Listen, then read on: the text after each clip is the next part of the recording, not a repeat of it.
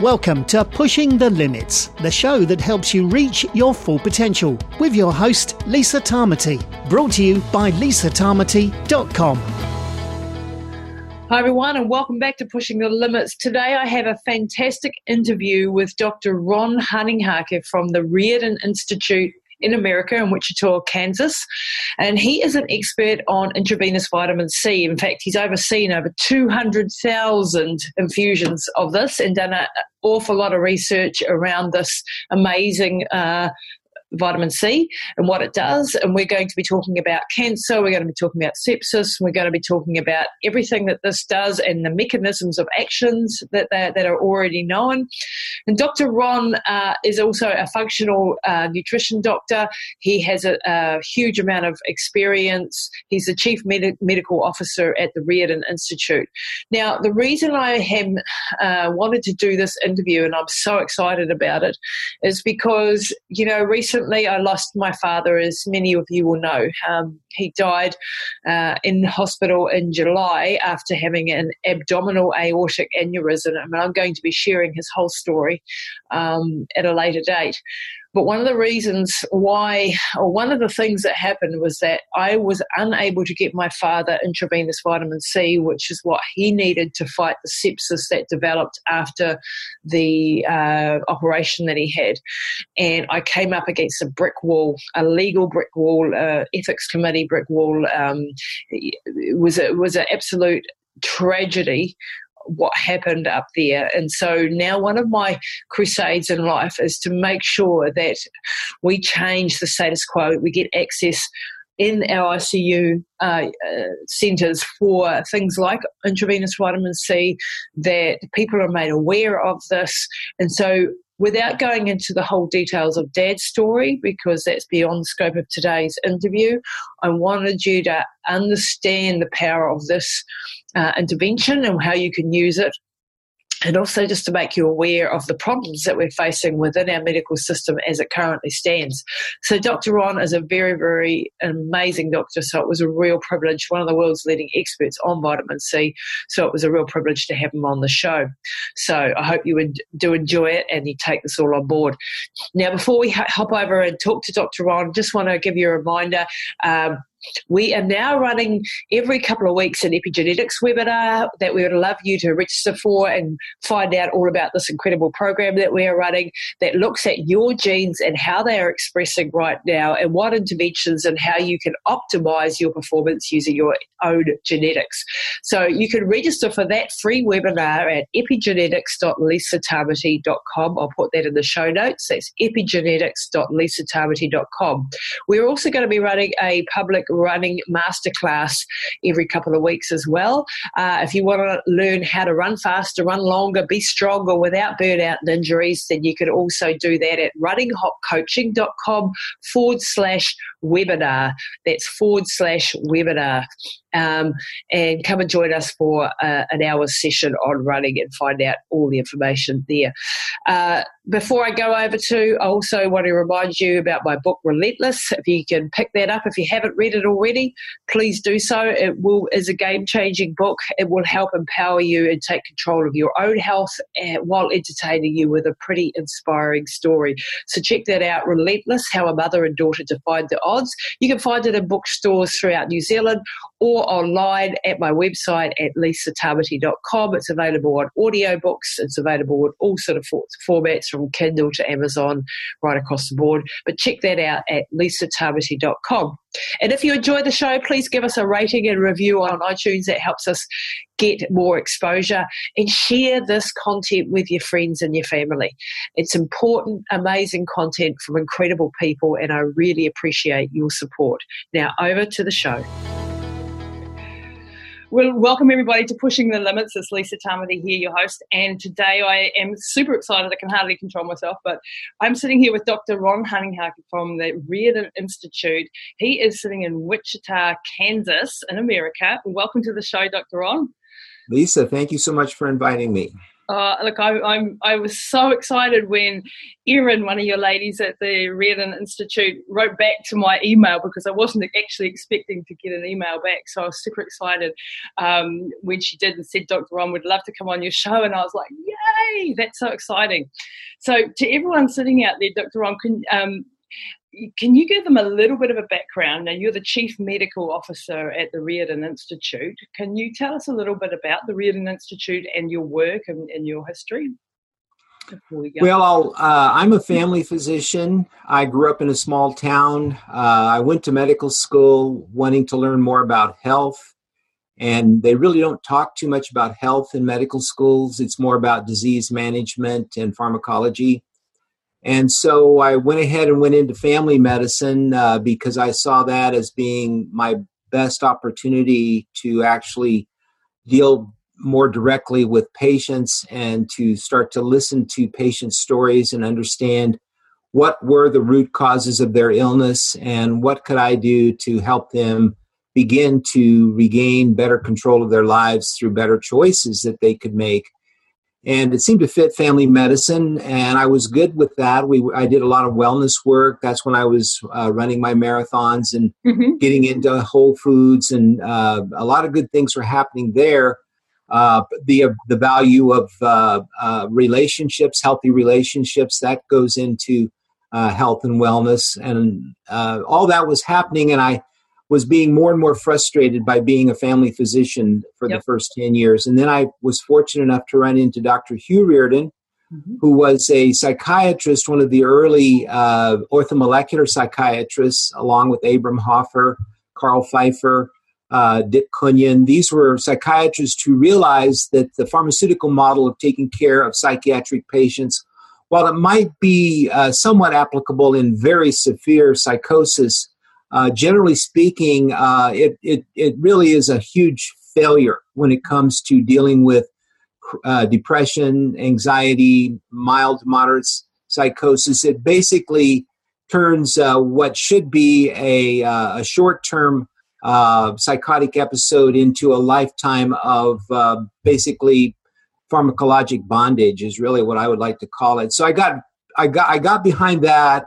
But then I found out that Dr. Reardon was really interested in general health, general well-being, and he took a special interest in cancer. And since he was a good friend of Linus Pauling, when Linus Pauling finished his work in the Vale of Leven in Scotland, Reardon was very enthused about it, but was disappointed when Mayo Clinic did not properly replicate Pauling's studies and both basically wrote them off. And Pauling spent the rest of his life trying to justify what he and Cameron had discovered, and then he died.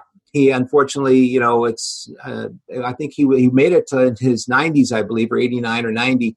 But when he died, Dr. Reardon decided to kind of pick up the flag and carry on the work, and so he was able to procure a $1 million grant, and with that money, he launched RECNAC, which is cancer spelled backwards. The idea was to look for non-toxic ways of dealing with cancer, and so he was able to do some basic groundbreaking research that showed that in vitro treatment with adequate amounts of vitamin C would effectively stop the growth of cancer cells, and he was able to determine the mechanism of that. And then he was able to create the Reardon Protocol, which is now used all around the world, New Zealand, Australia. I know 1,000 doctors in Japan that are using it. China is very big in the research. Dr. Tom Levy and I have lectured in South America. He's lectured in Taiwan and China. We've lectured all throughout Europe.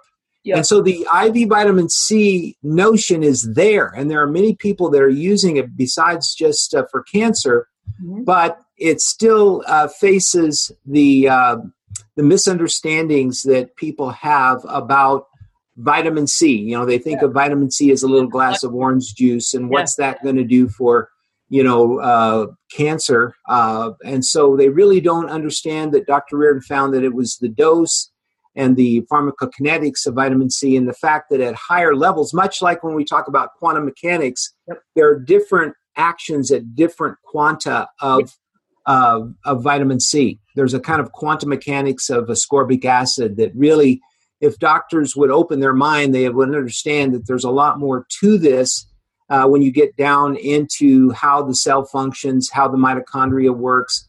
vitamin C plays a very integral role in maintaining normal functioning. Matter of fact, Irwin Stone, who was one of the early promoters of vitamin C, says that life on the planet could not have made it if organisms hadn't learned how to deal with and utilize vitamin C to its advantage.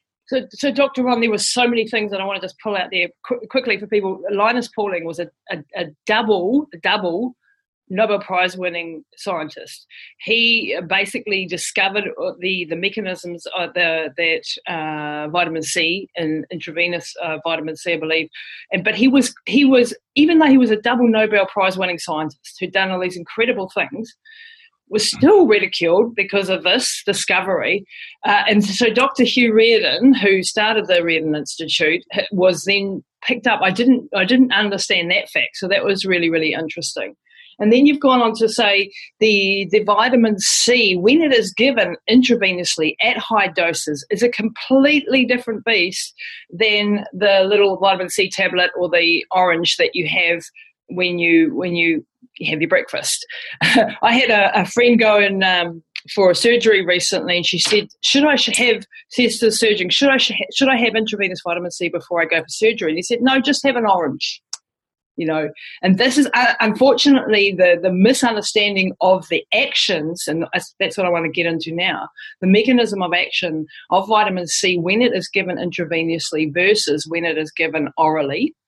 And what the limitations are in oral vitamin C, and when we talk about cancer and the Reardon protocol, can you explain a little bit about what that is, so that people listening can go and get some more information on this? Sure. Keep in mind, Lisa, I really don't want to rule out the importance of oral vitamin C. It still has a very important role to play, but when you're dealing with the extremes of illness, this is where the pharmacologic doses of vitamin C come into play, and you are able to achieve things with those high doses that are difficult to achieve, but can be achieved using oral dosing on a more frequent basis. And so we can come back to that. But no, Dr. Reardon found out that in cell culture, let's put things into perspective. The average blood level of vitamin C for you and I, assuming that you haven't taken a whole bunch of C just recently, is about 1 milligram per deciliter or 0.1 millimole. Mm-hmm. And so when Dr. Reardon began to study, he studied 60 different types of cancer cells in cell culture, and he found that it wasn't until he got up to around 350 to 400 milligrams per deciliter, which would be about 20 millimoles. So we're going from 0.1 to 20 millimoles body concentration. That's where he found that there was this effect that occurred where vitamin C interacted with iron, and it took the oxidized iron to the reduced state. Yes. And the reduced iron interacted with oxygen in a way to create the hydroxyl radical, which interacted with water to create hydrogen peroxide. And so hydrogen peroxide, it turns out, will kill cancer cells. And the nuances of that mechanism are now being discussed at many important institutes. Cornell, for instance, is in New York City, is doing a lot of research with IV vitamin C as an adjunct to cancer care. University of Iowa in 2019 published 2 really big studies regarding colon cancer and pancreatic cancer using IV vitamin C as an adjunct to conventional therapy. And keep in mind that I'm not opposed to this at all. I mean, there are people that would rather have the pure treatment of IV vitamin C in a synergistic way with lifestyle and dietary interventions and all the various things that you hear about in alternative medicine. But I think if we can even get vitamin C recognized as a very powerful way to reduce side effects, increase quality of life, and to have better survival, which is basically what these studies from Iowa and New York are showing, is that this is an excellent adjunctive therapy. And when we position it as an adjunctive therapy, then we don't have to get into these major battles about a black or white, either or. It's a both and conversation, which draws people into the discussion.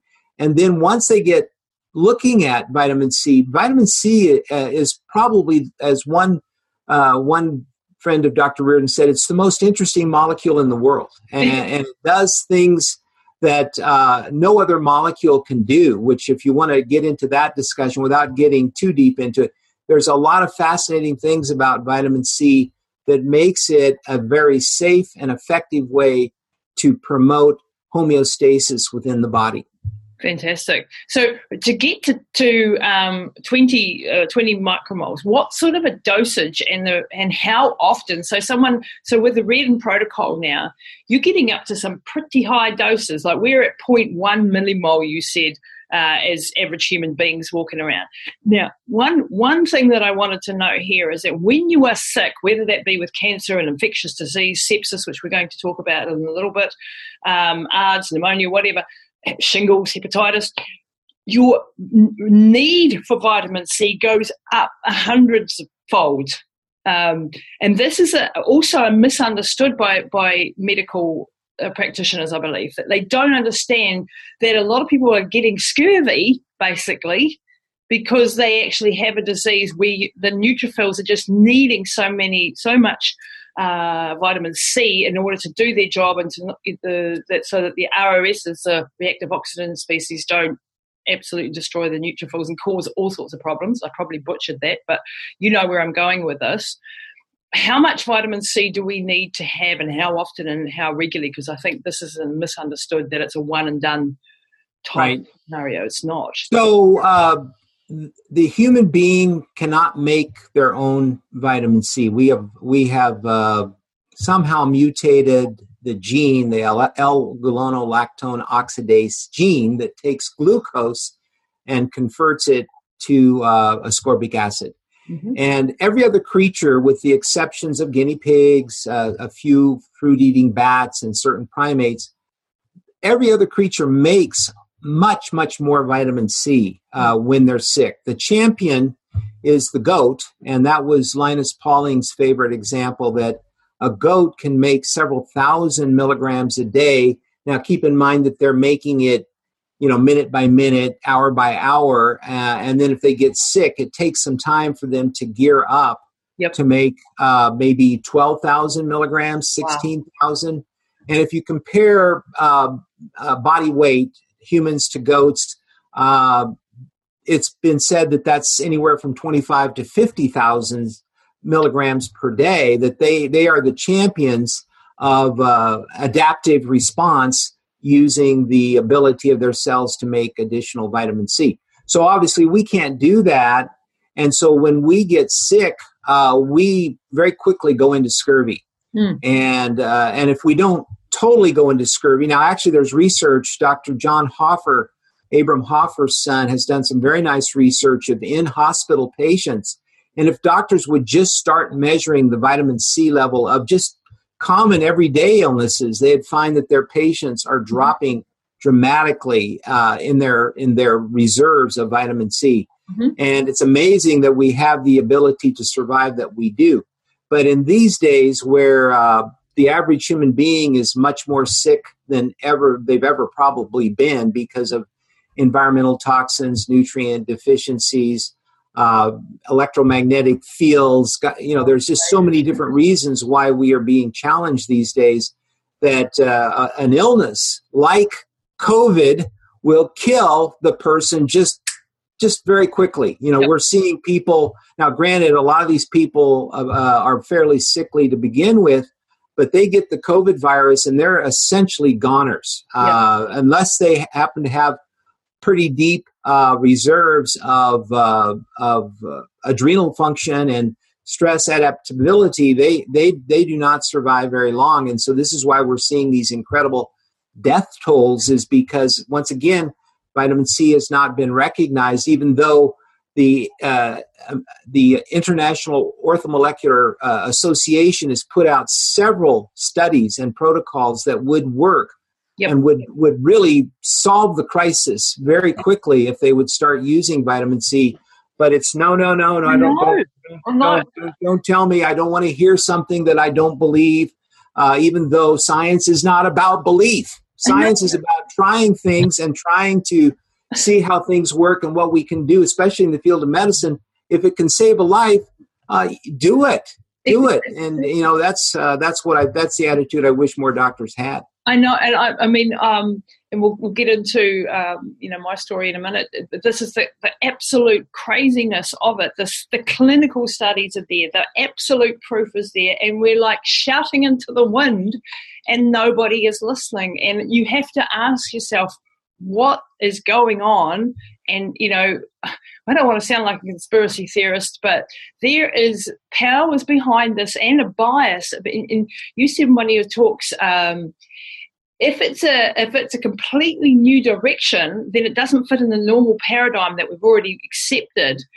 If it's a change within the paradigm and we've just had a progression, then it's more accepted by the medical community. But if it's coming from a completely different direction, like the oxidative medicines are, and I'm talking about here hyperbaric oxygen therapy, ozone therapy, UV irradiation, and vitamin C. Vitamin C is an oxidative therapy. There's no question it's an oxidative therapy. Yeah.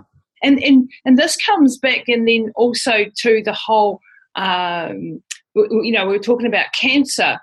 I wanted to dive briefly into the oxygen problem, the oxygen deficit problem that is actually causing a lot of functional hypoxia and cells to become hypoxic, and mitochondrial injury, which is then perhaps leading to the cancers, and then certainly it becomes a vicious cycle.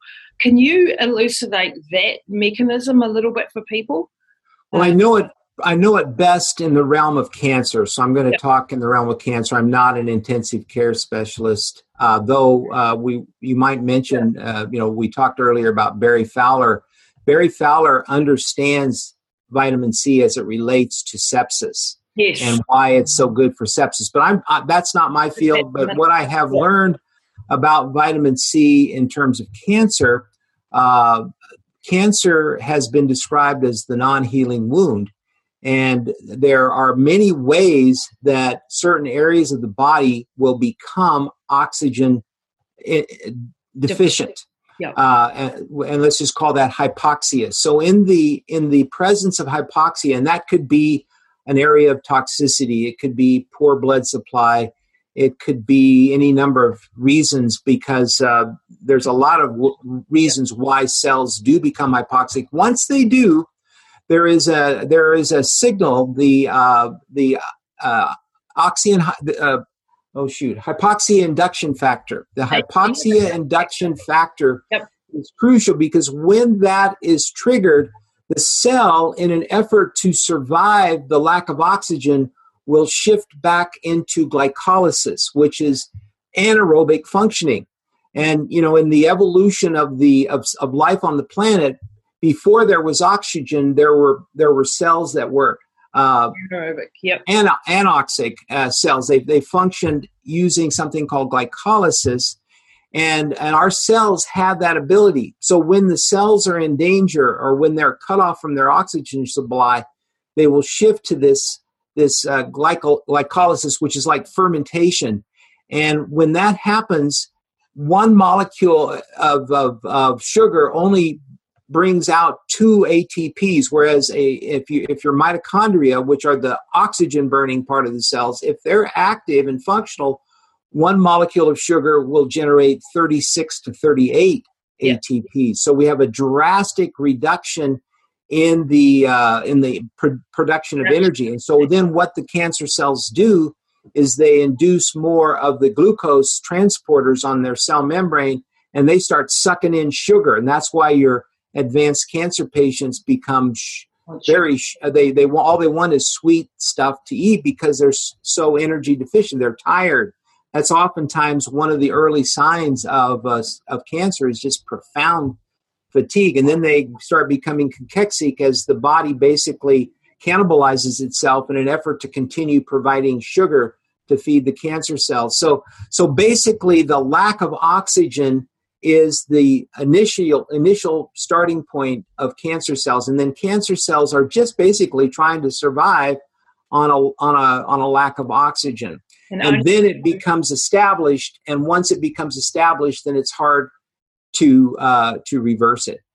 Are you aware of the work of Professor Margaret Vissers from New Zealand? She's from Otago.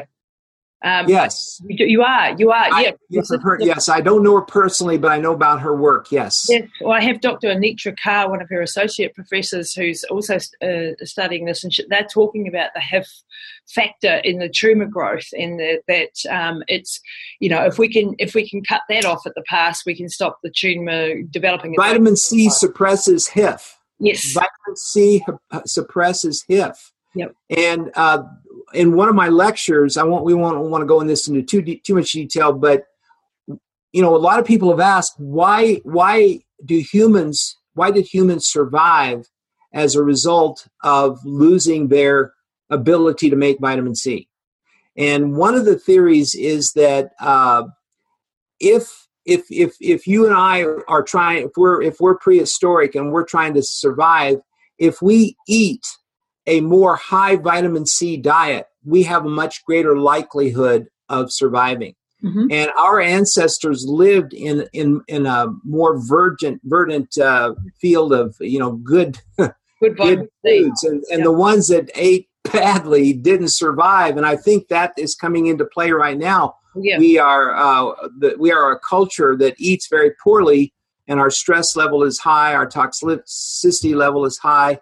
And so now we are beginning to see the suffering and the chronic illness that there's been in the last 25 years. There's been a twofold increase in chronic illness on the planet.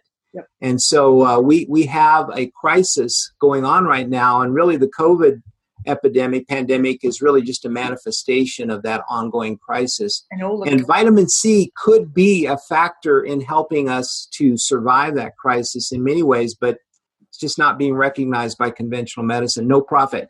Yes, exactly. And this is where the whole food industry, and we could get into Dr. Perlmutter's work and Dr. Hyman's work, and looking at, the state of our food production and glyphosate. But that's a big conversation for another day. But this is what means that we need to be having better nutrition and better understanding of how all this stuff works, so that we don't end up in this chronic. So we're living longer because medical interventions, the Western medical, are doing amazing jobs at keeping us alive, but in what type of condition are they keeping our people alive?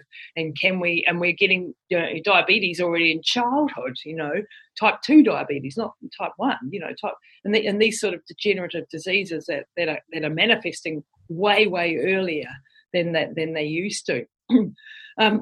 Dr. Ron, I wanted to flip over now and just talk about so before we leave the cancer discussion, though, if somebody is sitting in New Zealand or in Australia or somewhere around, and they want to check out what the Reardon protocol is for intravenous vitamin C, how can they find a doctor, or how can they find someone in their community? Is this really widespread, or are they going to have a hard time getting access to this sort of a protocol? Because it's not just to have an intravenous vitamin C once a week and Bob's your uncle, you're going to not have cancer anymore. It's a little bit more complicated than that, isn't it? Yeah, people ask me that all the time. In the United States here, the functional medicine doctors, the integrative medicine doctors, the naturopathic doctors are pretty much embracing IV vitamin C as a go-to therapy that can really help just about anyone who has struggled with chronic illness. And so that's one way. A lot of people say, well, how can I find such a doctor? Usually if you go to the local health food store or people who are recognized in the area of nutrition like yourself, you can find out that there are doctors out there are doing it. Some of them are keeping a low profile because they don't really want to get into trouble with their boards, their medical boards, or they just don't want the hassle. They're willing to work one-on-one with patients, yep. But the political battle has been a no-win situation. Yeah. And so the better way to proceed is just to, and Dr. Reardon used to tell me this, he said, basically you can waste a lot of energy fighting ignorance. You're better off to deal with people who are interested in working with you and are willing to become a co-learner with you. He was very big on the concept of co-learning, that we work together as partners to figure out what it is that's going to help people get better.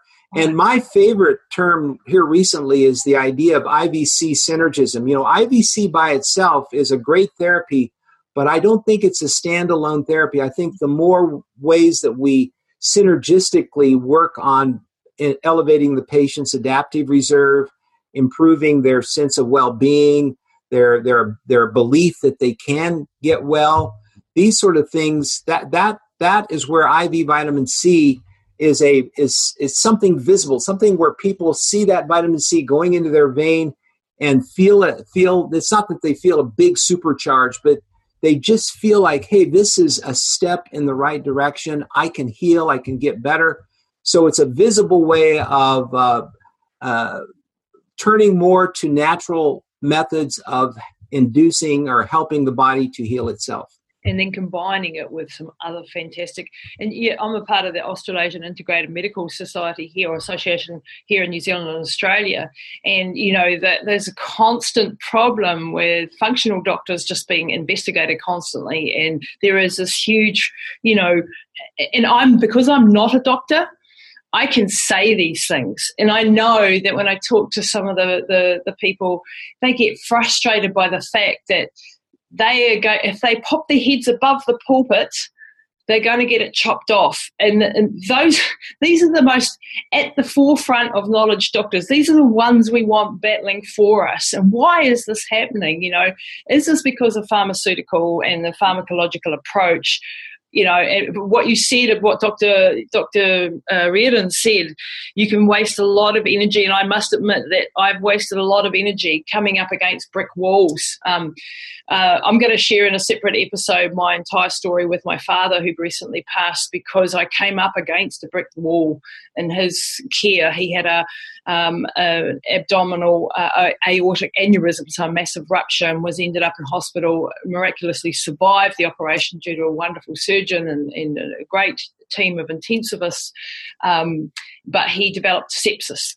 And this is when we ran into the problem, because from the get-go I wanted intravenous vitamin C, and I came up against a beast of a system that said, no, you can't give your father intravenous vitamin C, even though he was dying of sepsis. And I took on the big boys, if you like, and I fought for 10 days against the system, the ethics committees, the legal, and this is the subject for its own podcast. But one of the things that I wanted to talk to you today about is the use of intravenous vitamin C in ICUs, and in particular for sepsis. Obviously, I've got a vested interest in that one, but also for ARDS, pneumonia, the coronavirus. There has been work done by Dr. Barry Fowler that you mentioned, who initially instigated and did a double-blind controlled trial, I believe, with intravenous vitamin C. Can you tell us a little bit about that trial and then Dr. Marrick's trial? And Dr. Fowler has just recently completed an ARDS trial as well, and showed that it is it also delivers. It also helps improve survival. It was interesting that the first release of that study was not as strong, but then when the experts got a hold of it, they found a major misinterpretation, which basically showed that there was a lot more benefit in ARDS than what was initially observed. Is that the citrus elite study? The citrus elite study, was it? I don't have the reference right handy here. Yeah. But if people if they look up Barry Fowler's name and his recent research, and I will send you. I've got a link where he is defending the study at a conference. Yes. And so I'll send that to you, Lisa. And if any of your viewers are interested in it, you can send it out to them. And so, but anyway, so Barry Fowler has been a leader in that particular area. and he has the mechanisms down. Vitamin C certainly is nature's acute care system.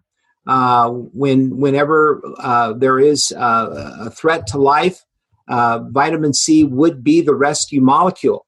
But because it is still looked upon as a vitamin, which is utilized by the body in very micronutrient trace amounts, the idea of using high amounts still does not resonate with most doctors. I'd say 99% of the medical field still considers it to be just a simple vitamin that don't worry about scurvy because we get enough vitamin C in our food, and so this isn't happening to you. And plus, vitamin C works holistically. It doesn't work like a drug. It works in many different ways. I mean, there are some specific things that vitamin C does in terms of the production of collagen and L-carnitine and things like that.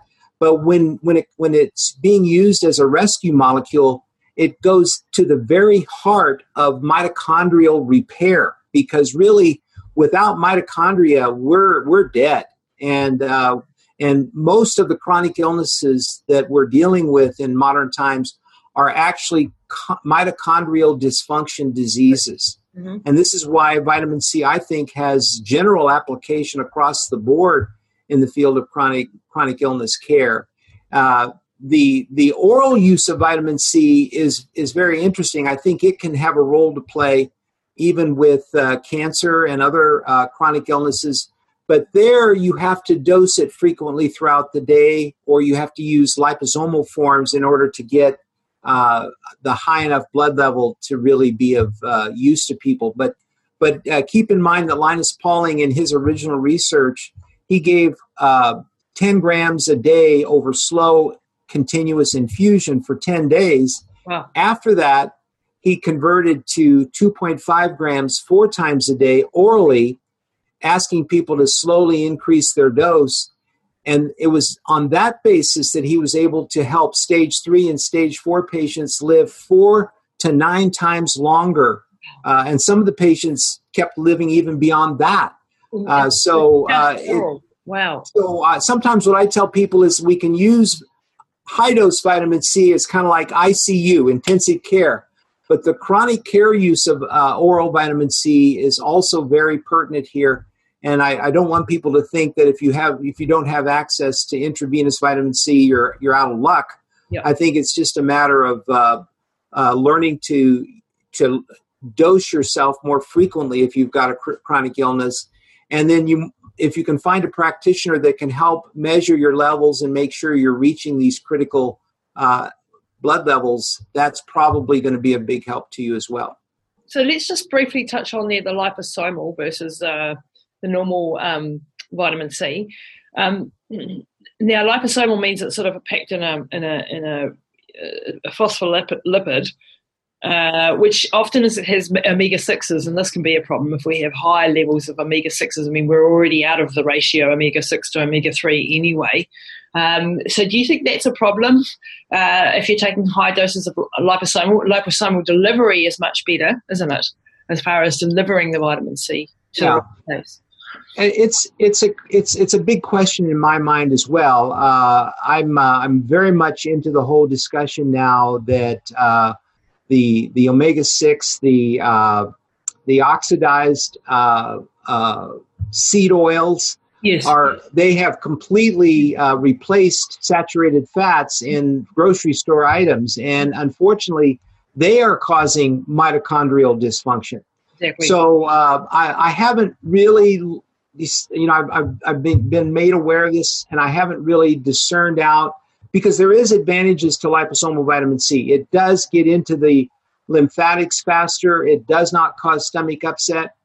But I have also found that using sodium ascorbate, you can dose it in higher amounts without causing the stomach upset.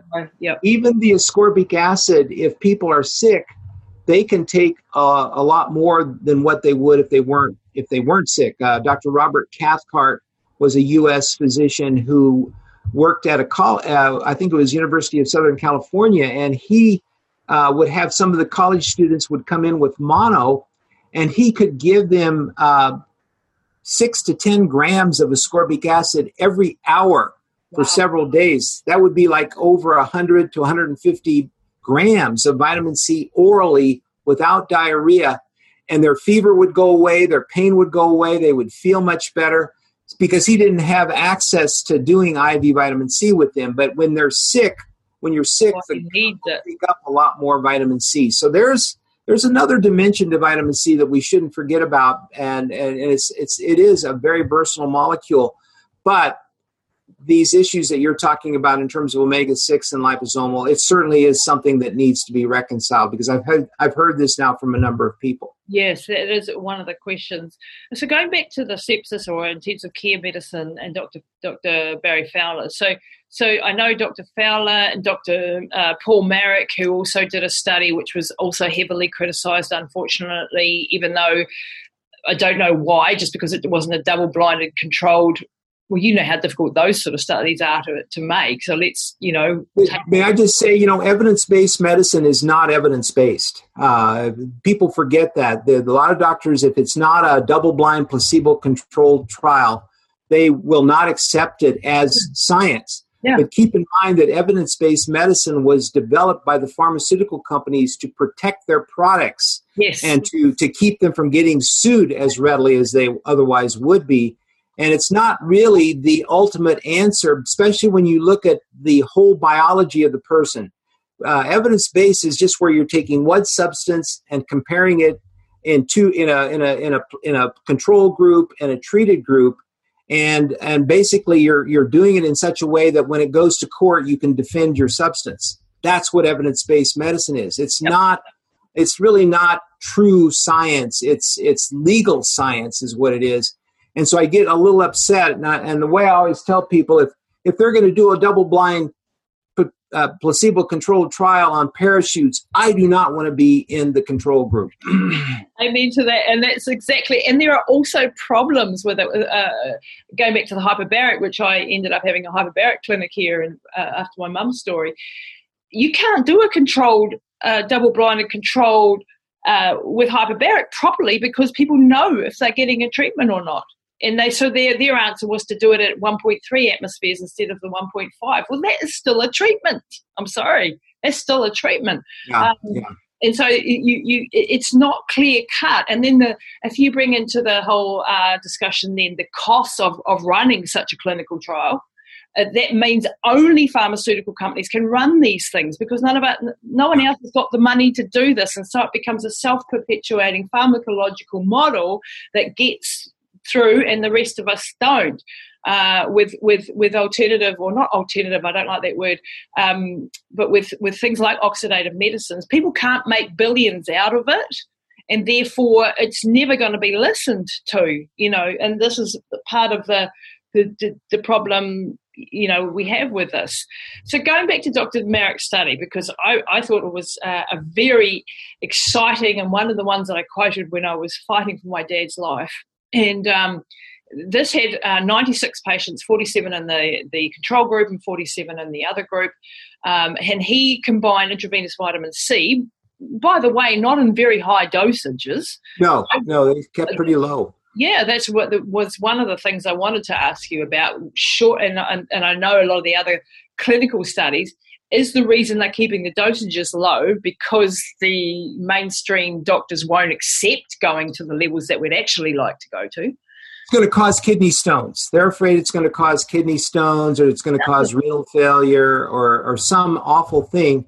And I can tell you, in my 31 years at the Reardon Clinic, where I've probably overseen over 200,000 IV vitamin Cs, wow. I can think of maybe 2 or 3 people that had a kidney stone, but they already had a history of kidney stones. So vitamin C does not cause kidney stones, but if you've got one ready to pop out, it's not going to prevent it either. So that's, but generally speaking, the notion that the oxalate itself is going to cause the stone, that's just not true. No. It is metabolized to oxalate, but you have to have an excess of calcium in your kidneys for that oxalate to combine with in order to form the stone. So vitamin C itself, there's been several studies to show that it does not cause kidney stones. Yep. But that's part of the mentality. That's the mentality, and that was one of the arguments they had. They said it could damage his kidneys. But I said, last time I looked, being dead damages your kidneys too. And I saw in the first intravenous that I got into my dad, because we did eventually get it 10 days too late because of the legal battles and so on, his kidney function went from 27% up to 33% in one infusion.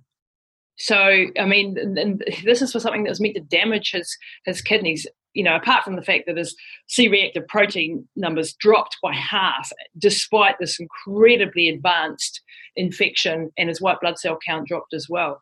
And so I've seen that firsthand in someone who was at death's doorstep. We're talking any moment can go. What the hell would have happened if I had had that from day one from his operation?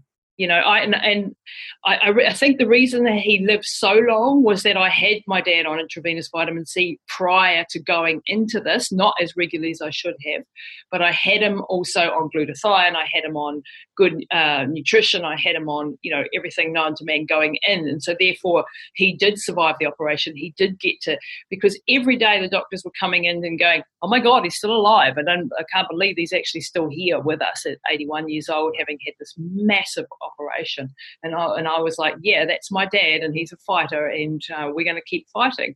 That's a whole nother story. But each one so Dr. Marek's study, I think, forgive me if I got the statistics wrong, but at the end of the day, the outcome was a drop in the mortality rate from 40% down to 8% from memory. Now, that is huge. And those are people's lives and families who haven't lost their loved one. Every single one of those. And this was a small study, and now they're doing the Victus study, which is hopefully going to look at more, although I'm not holding my breath. I'm not sure how that one's going to come out.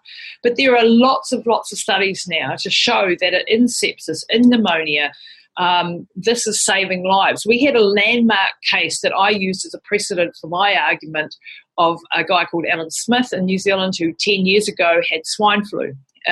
Full what? I met Alan. Really? Alan. Yeah, he was in Paris a couple years ago. We were with Dr. Thomas Levy doing some presentations, so I got to meet Alan. Oh, and it's God. Quite a guy. Yeah, and that whole story is chilling because it really seemed like they were. I mean, you hate to say it, but it seemed like they wanted him to die. Yeah, to prove the vitamin C didn't work. Yeah, exactly, because they started it and then they stopped it and and I had the same problems with my dad. And Alan Smith's case was the only reason I got a look in, and this is one of the reasons why I want to fight for this, because even if I don't succeed right now, everybody who lends their voice to this argument is going to make a little chip in their armor to get them to sit up and wake up and listen. And I'm hoping to talk to Alan. I want to meet him and discuss his case with him, because I want him to understand too that it had an effect on my family's. We ultimately failed, but we had the chance, and eventually I got it because of his case.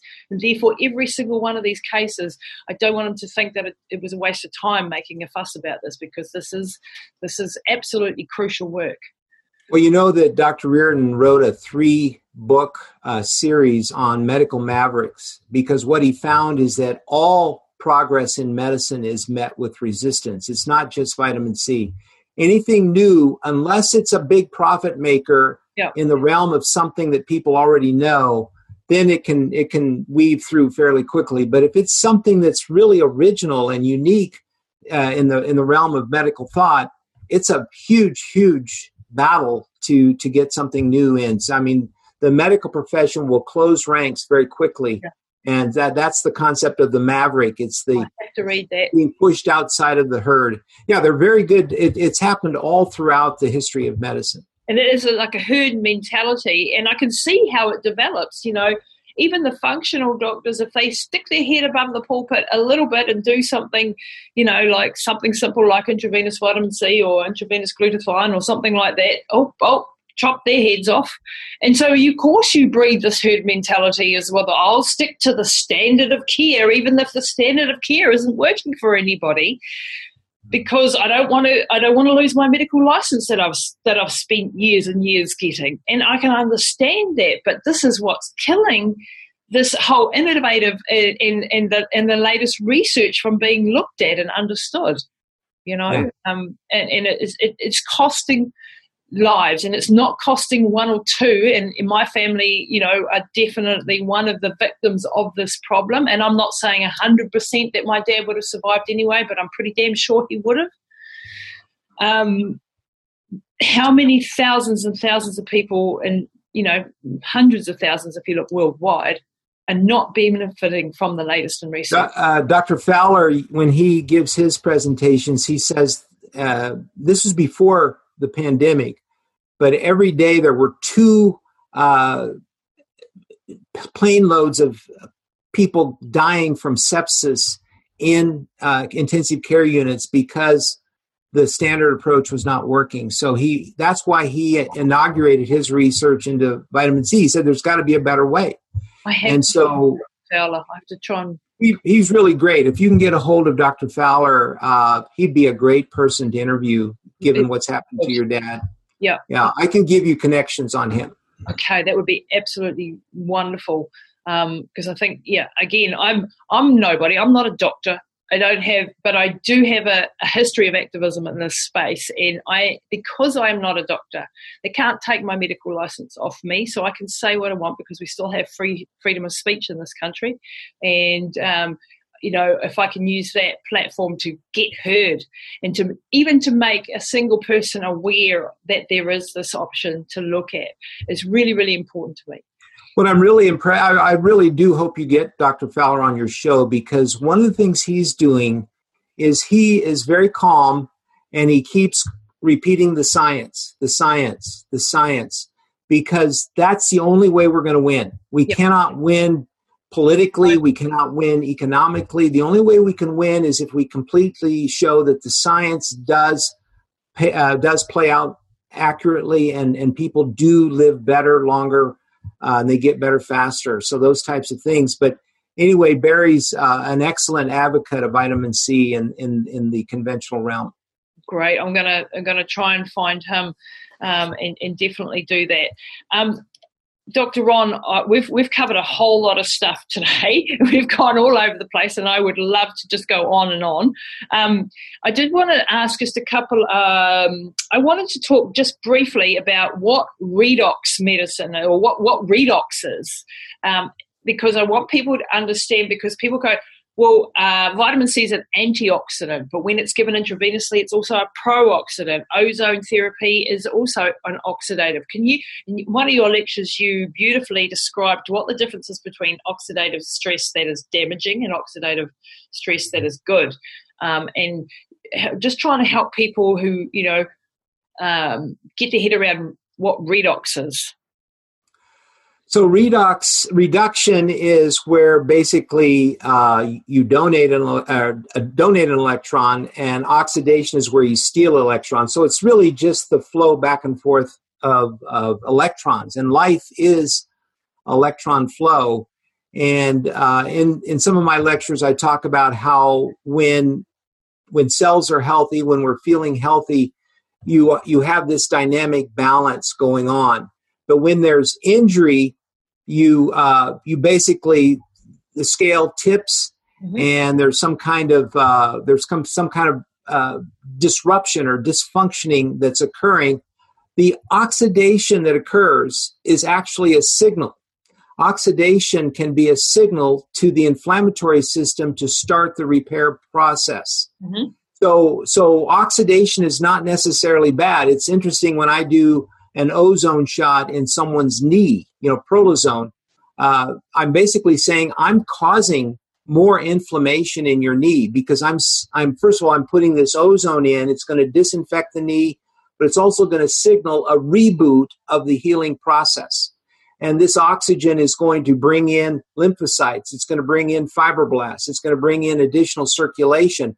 And the result is that you're going to get a better healing of the knee, rather than having it be stuck in this chronic inflammatory state. Mm-hmm. So there we're using oxidation in a way to heal. Obviously, oxidation that's out of balance, it can cause chronic infections, abscesses, sepsis, all these various things. But that's where the person did not have the reserve of antioxidant nutrients, or glutathione support in order to pull them out of the nosedive.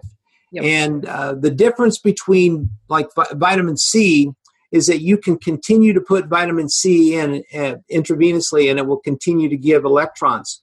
Your glutathione, when glutathione donates an electron, it becomes oxidized and it's no longer functional. It has to be rejuvenated. It has to be re-reduced. But that takes the methylation cycle, that takes minerals, it takes a lot of biochemistry to rejuvenate glutathione. So that's why an infusion of glutathione, you can do that, but IV vitamin C works a lot better in that particular instance. Oh, okay. That was one thing that was missing in the connect the dots there, because I was like, you were talking about vitamin C in when you have tyrosine, for example, going to dopamine, which then turns into norepinephrine, I think, and then adrenaline, and then adrenochrome. And you were talking about schizophrenia and how adrenochrome, the end result of that process, can cause hallucinatory effects. And you used vitamin, and then you said, but vitamin C can get it back round, and I was missing the dots there.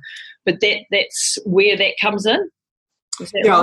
Cathcart basically said with vitamin C, you can just keep pouring it in as much as you need if you have an IV access point or if you're giving it in adequate doses orally.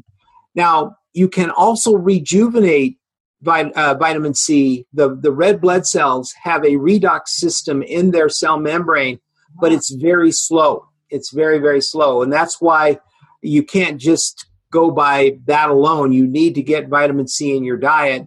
And then when you have an emergency, you need large amounts of vitamin C, and that's where we fall short. And that's where intravenous vitamin C or forms of vitamin C that can be taken in large amounts can actually serve as kind of like a fire engine coming to put out the fire of oxidation. Because the half-life of vitamin C is very short, isn't it? 2 to 3 hours, I believe. Right. So I did have that question in my head then. If it's such a short half-life, what benefit is it actually having if it's going out of the body in 3 hours, how is it still having an effect even though it's gone? It's a kind of flush. You kind of flush the system and you rejuvenate the reserves. But you're right, and that's why I tell people, if you've got cancer and you come to the Reardon Clinic for 3 days and we give you the Reardon protocol at progressive doses and get your dosing, you still, when you get home, you need to find someone who can give you IV vitamin C twice a week. And even between those IV vitamin Cs, you need to think like Linus Pauling thought. You need to be taking your oral doses of vitamin C 3 to 4 times throughout the day in order to maintain adequate amounts. Is there a place that if you have a local doctor, a GP, a functional doctor or someone, that you can get the Reardon protocol if they're unaware of it? So like for cancer specifically, sure. Every day? You go to reardonclinic.org, our website, and under Learn, we have our research section. Yep. And located in the research section, the full protocol is there, free to anyone to download and to utilize. Wonderful. Okay, I'm going to go and check that out because I wasn't sure, like you don't always have a doctor in your local town who has perhaps heard of the Reardon protocol. So this would be a great thing to take to them and say, hey, I want to do this if I've got cancer. Right, and we do IV vitamin C symposiums where we talk about its utilization, and then we also have an IVC Academy where we train doctors to use IV vitamin C in their practices. Fantastic. That's really, really exciting. Okay, so that's sort of the redox. It's a bit like hormesis, isn't it? Like, when I do an exercise training session, I go to the gym, I lift some heavy weights, I'm causing actually a breakdown of muscle, I'm actually damaging it. But that is a signal, if you like, to the body, something's wrong here. I have to start this cascade of events, which will in end effect make my muscles bigger, stronger, more able to cope, more endurance, etc. It's the same sort of effect, isn't it? When we're doing...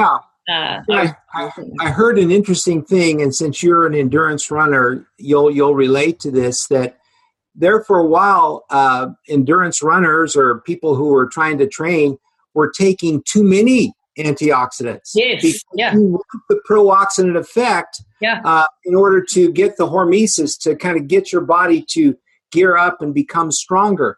And so there is an inappropriate way to use antioxidants.